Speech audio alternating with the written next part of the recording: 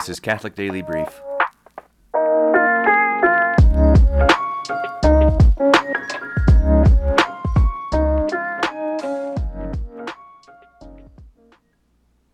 Before we begin, please consider becoming a member at my Patreon, patreon.com/Catholic Daily Brief.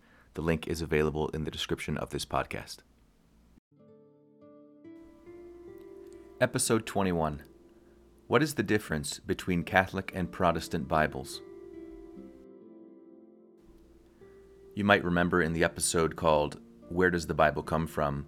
I mentioned that the main difference is in the Old Testament canon, or the Old Testament list of books present in the Catholic and Protestant Bibles as we have them today. The New Testament is the same. The same 27 books of the New Testament are present in both versions of the Bible, whereas the Old Testament differs by 7 books. In the Catholic Old Testament, there are 46. In the Protestant Old Testament, there are 39.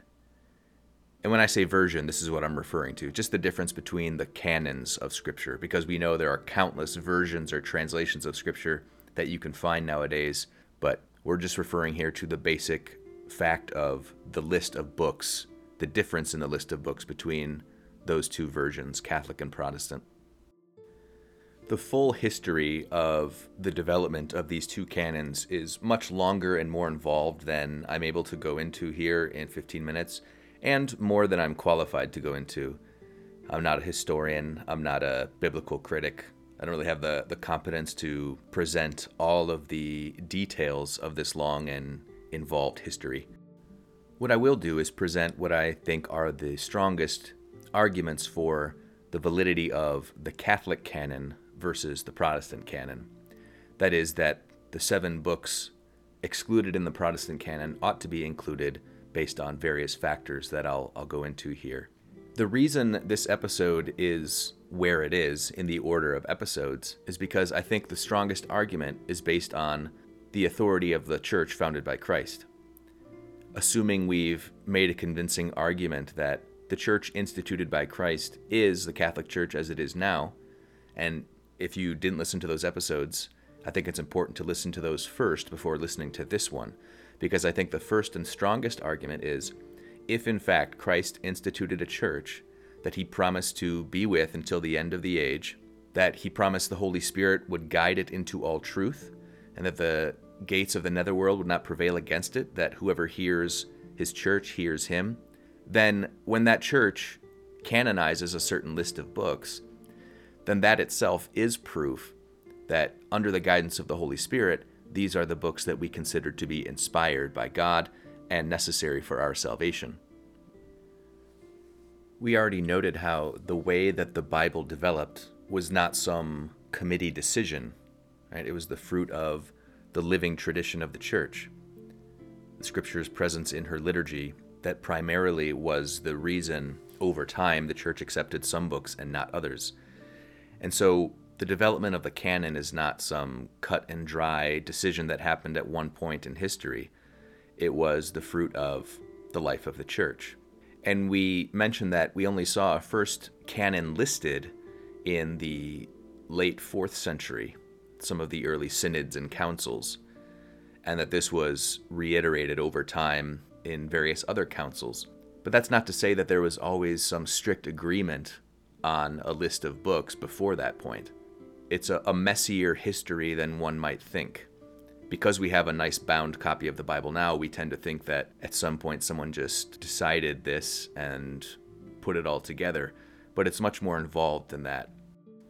That's why I think the best argument is the authority of the church as the bride of Christ, as the body of Christ, as the continuation of the incarnation of Jesus that speaks for him by the guidance of the Holy Spirit, and that those things that are necessary for our salvation will not be lacking. There will be no room for human error there.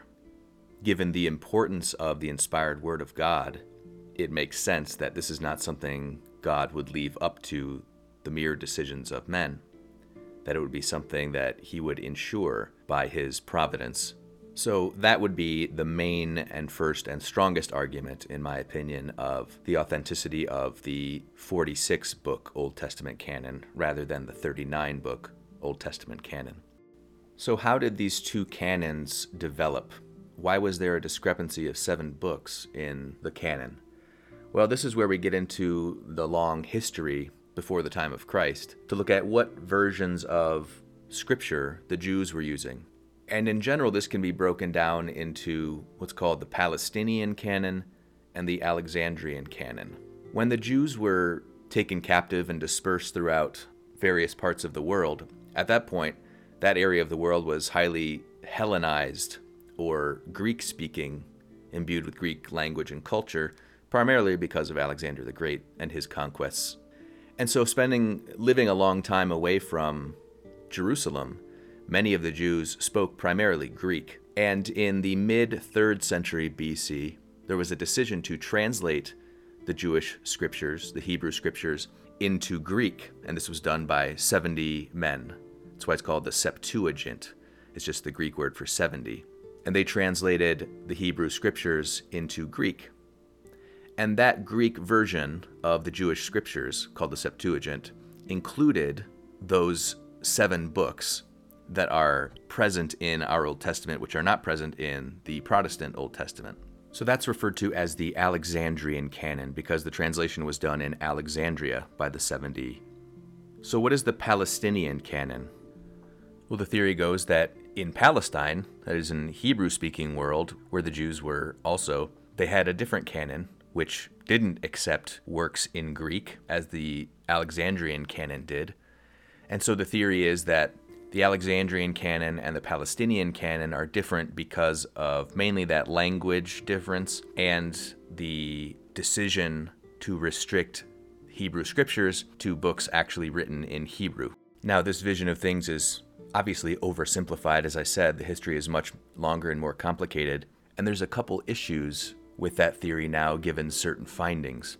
So first, let's list what these 7 books are. They're called deuterocanonical books by Catholics and apocryphal by Protestants. So these 7 books are Tobias, Judith, Baruch, Sirach, Wisdom, 1st and 2nd Maccabees, and then certain portions of the books of Esther and Daniel. So the problem with this distinction merely based on language is that it's since been shown that while it was thought that these books were originally written in Greek and so they were excluded from the Palestinian canon, we now know that all of them, and the only ones we don't have proof for are Wisdom and 2nd Maccabees, were originally written in Hebrew. So they probably originated in Palestine. And in Jerusalem, or around Jerusalem, it was also quite Hellenized or Greek-speaking there. A large number of Jews in Palestine spoke Greek, and that it's been speculated that this Greek version of the Old Testament, the Septuagint, was probably read in some of the Palestinian synagogues. Parts of the Septuagint were found in the Dead Sea Scrolls at Qumran, so it was known and used in Palestine during the time immediately preceding Christ's coming and immediately after. So it's not as if there was some strict difference between the Jews of Palestine and the Jews of the diaspora, or those scattered into other lands, Greek-speaking lands. There was no strict distinction. Again, the whole thing was more confused and complicated than that.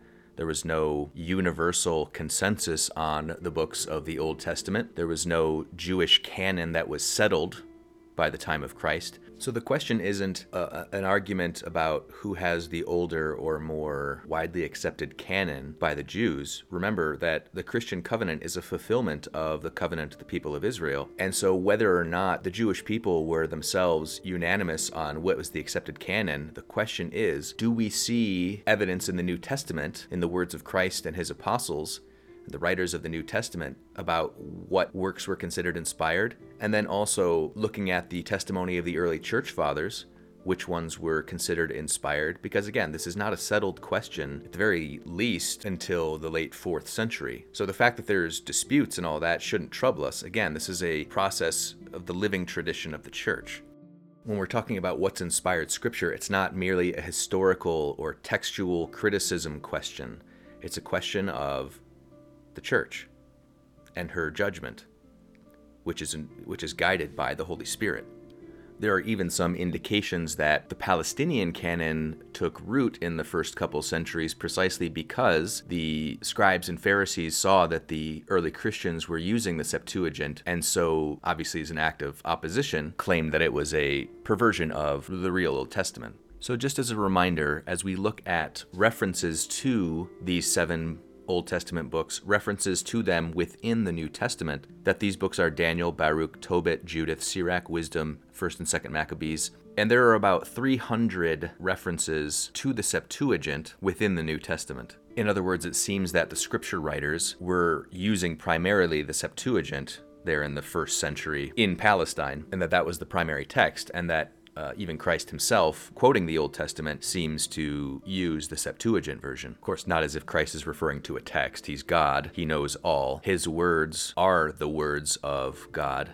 So let's take an example of the words of Christ in Matthew chapter 4, verse 4. He says, "It is written, man shall not live on bread alone, but on every word that comes from the mouth of God," which is taken as a reference to the book of Wisdom, chapter 16, verse 26. "Your children whom you love, O Lord, might learn that it is not the production of crops that feeds humankind, but that your word sustains those who trust in you." So Wisdom, being a deuterocanonical book, or one of those 7 books, is quoted by Christ. Again, in the Gospel of Matthew, and Christ is teaching his apostles how to pray. Matthew chapter 6, verse 10, "Thy kingdom come, thy will be done, on earth as it is in heaven," seems to be a reference to, or informed by, 1st Maccabees chapter 3, verse 60, "But as his will in heaven may be, so shall he do." In Matthew chapter 9, verse 36, "When he saw the crowds, he had compassion for them because they were harassed and helpless, like sheep without a shepherd." Reference that with Judith chapter 11, verse 19, "You will drive them like a sheep that have no shepherd." So those are just a couple examples of sayings kind of implicitly referencing books in the deuterocanonical list. But there are also explicit quotations from the Septuagint, not necessarily from those 7 books of the deuterocanonical list, but from the Septuagint itself, which had the deuterocanonical books. So, for example, in Matthew 1, verse 23, "Behold, a virgin shall conceive." That's a translation in the Septuagint. In Hebrew, it's "Behold, a young woman shall conceive." In Matthew chapter 9, verse 13, and also again in chapter 12, verse 7, which is from quoting Hosea chapter 6, verse 6, "I desire mercy, not sacrifice." In the Hebrew, it's "I desire goodness, not sacrifice." Matthew 12, verse 21, quoting Isaiah 42:4, "In his name will the Gentiles hope or trust." In Hebrew, it's "The isles shall wait for his law." In Matthew 13:15, quoting Isaiah 6:10, "Heart grown dull, eyes have closed to heal." Hebrew, "Heart is fat, ears are heavy, eyes are shut, be healed." Matthew 21, verse 16, quoting Psalm 8:2, "Out of the mouths of babes and sucklings thou hast perfect praise." In Hebrew, it's "Thou hast established strength." So there's a whole long list of all these, both quotes from the Septuagint and also, as we were doing before, quotes in the New Testament referencing books in the deuterocanonical list, those 7 books that are not present in the Protestant Old Testament. If you look at scripturecatholic.com and look up the Septuagint quotes from the New Testament, you'll get a whole long list. Also, if you look at Jimmy Akin, Akin, he has a whole list of all of the references to the deuterocanonical books that you can find in the New Testament.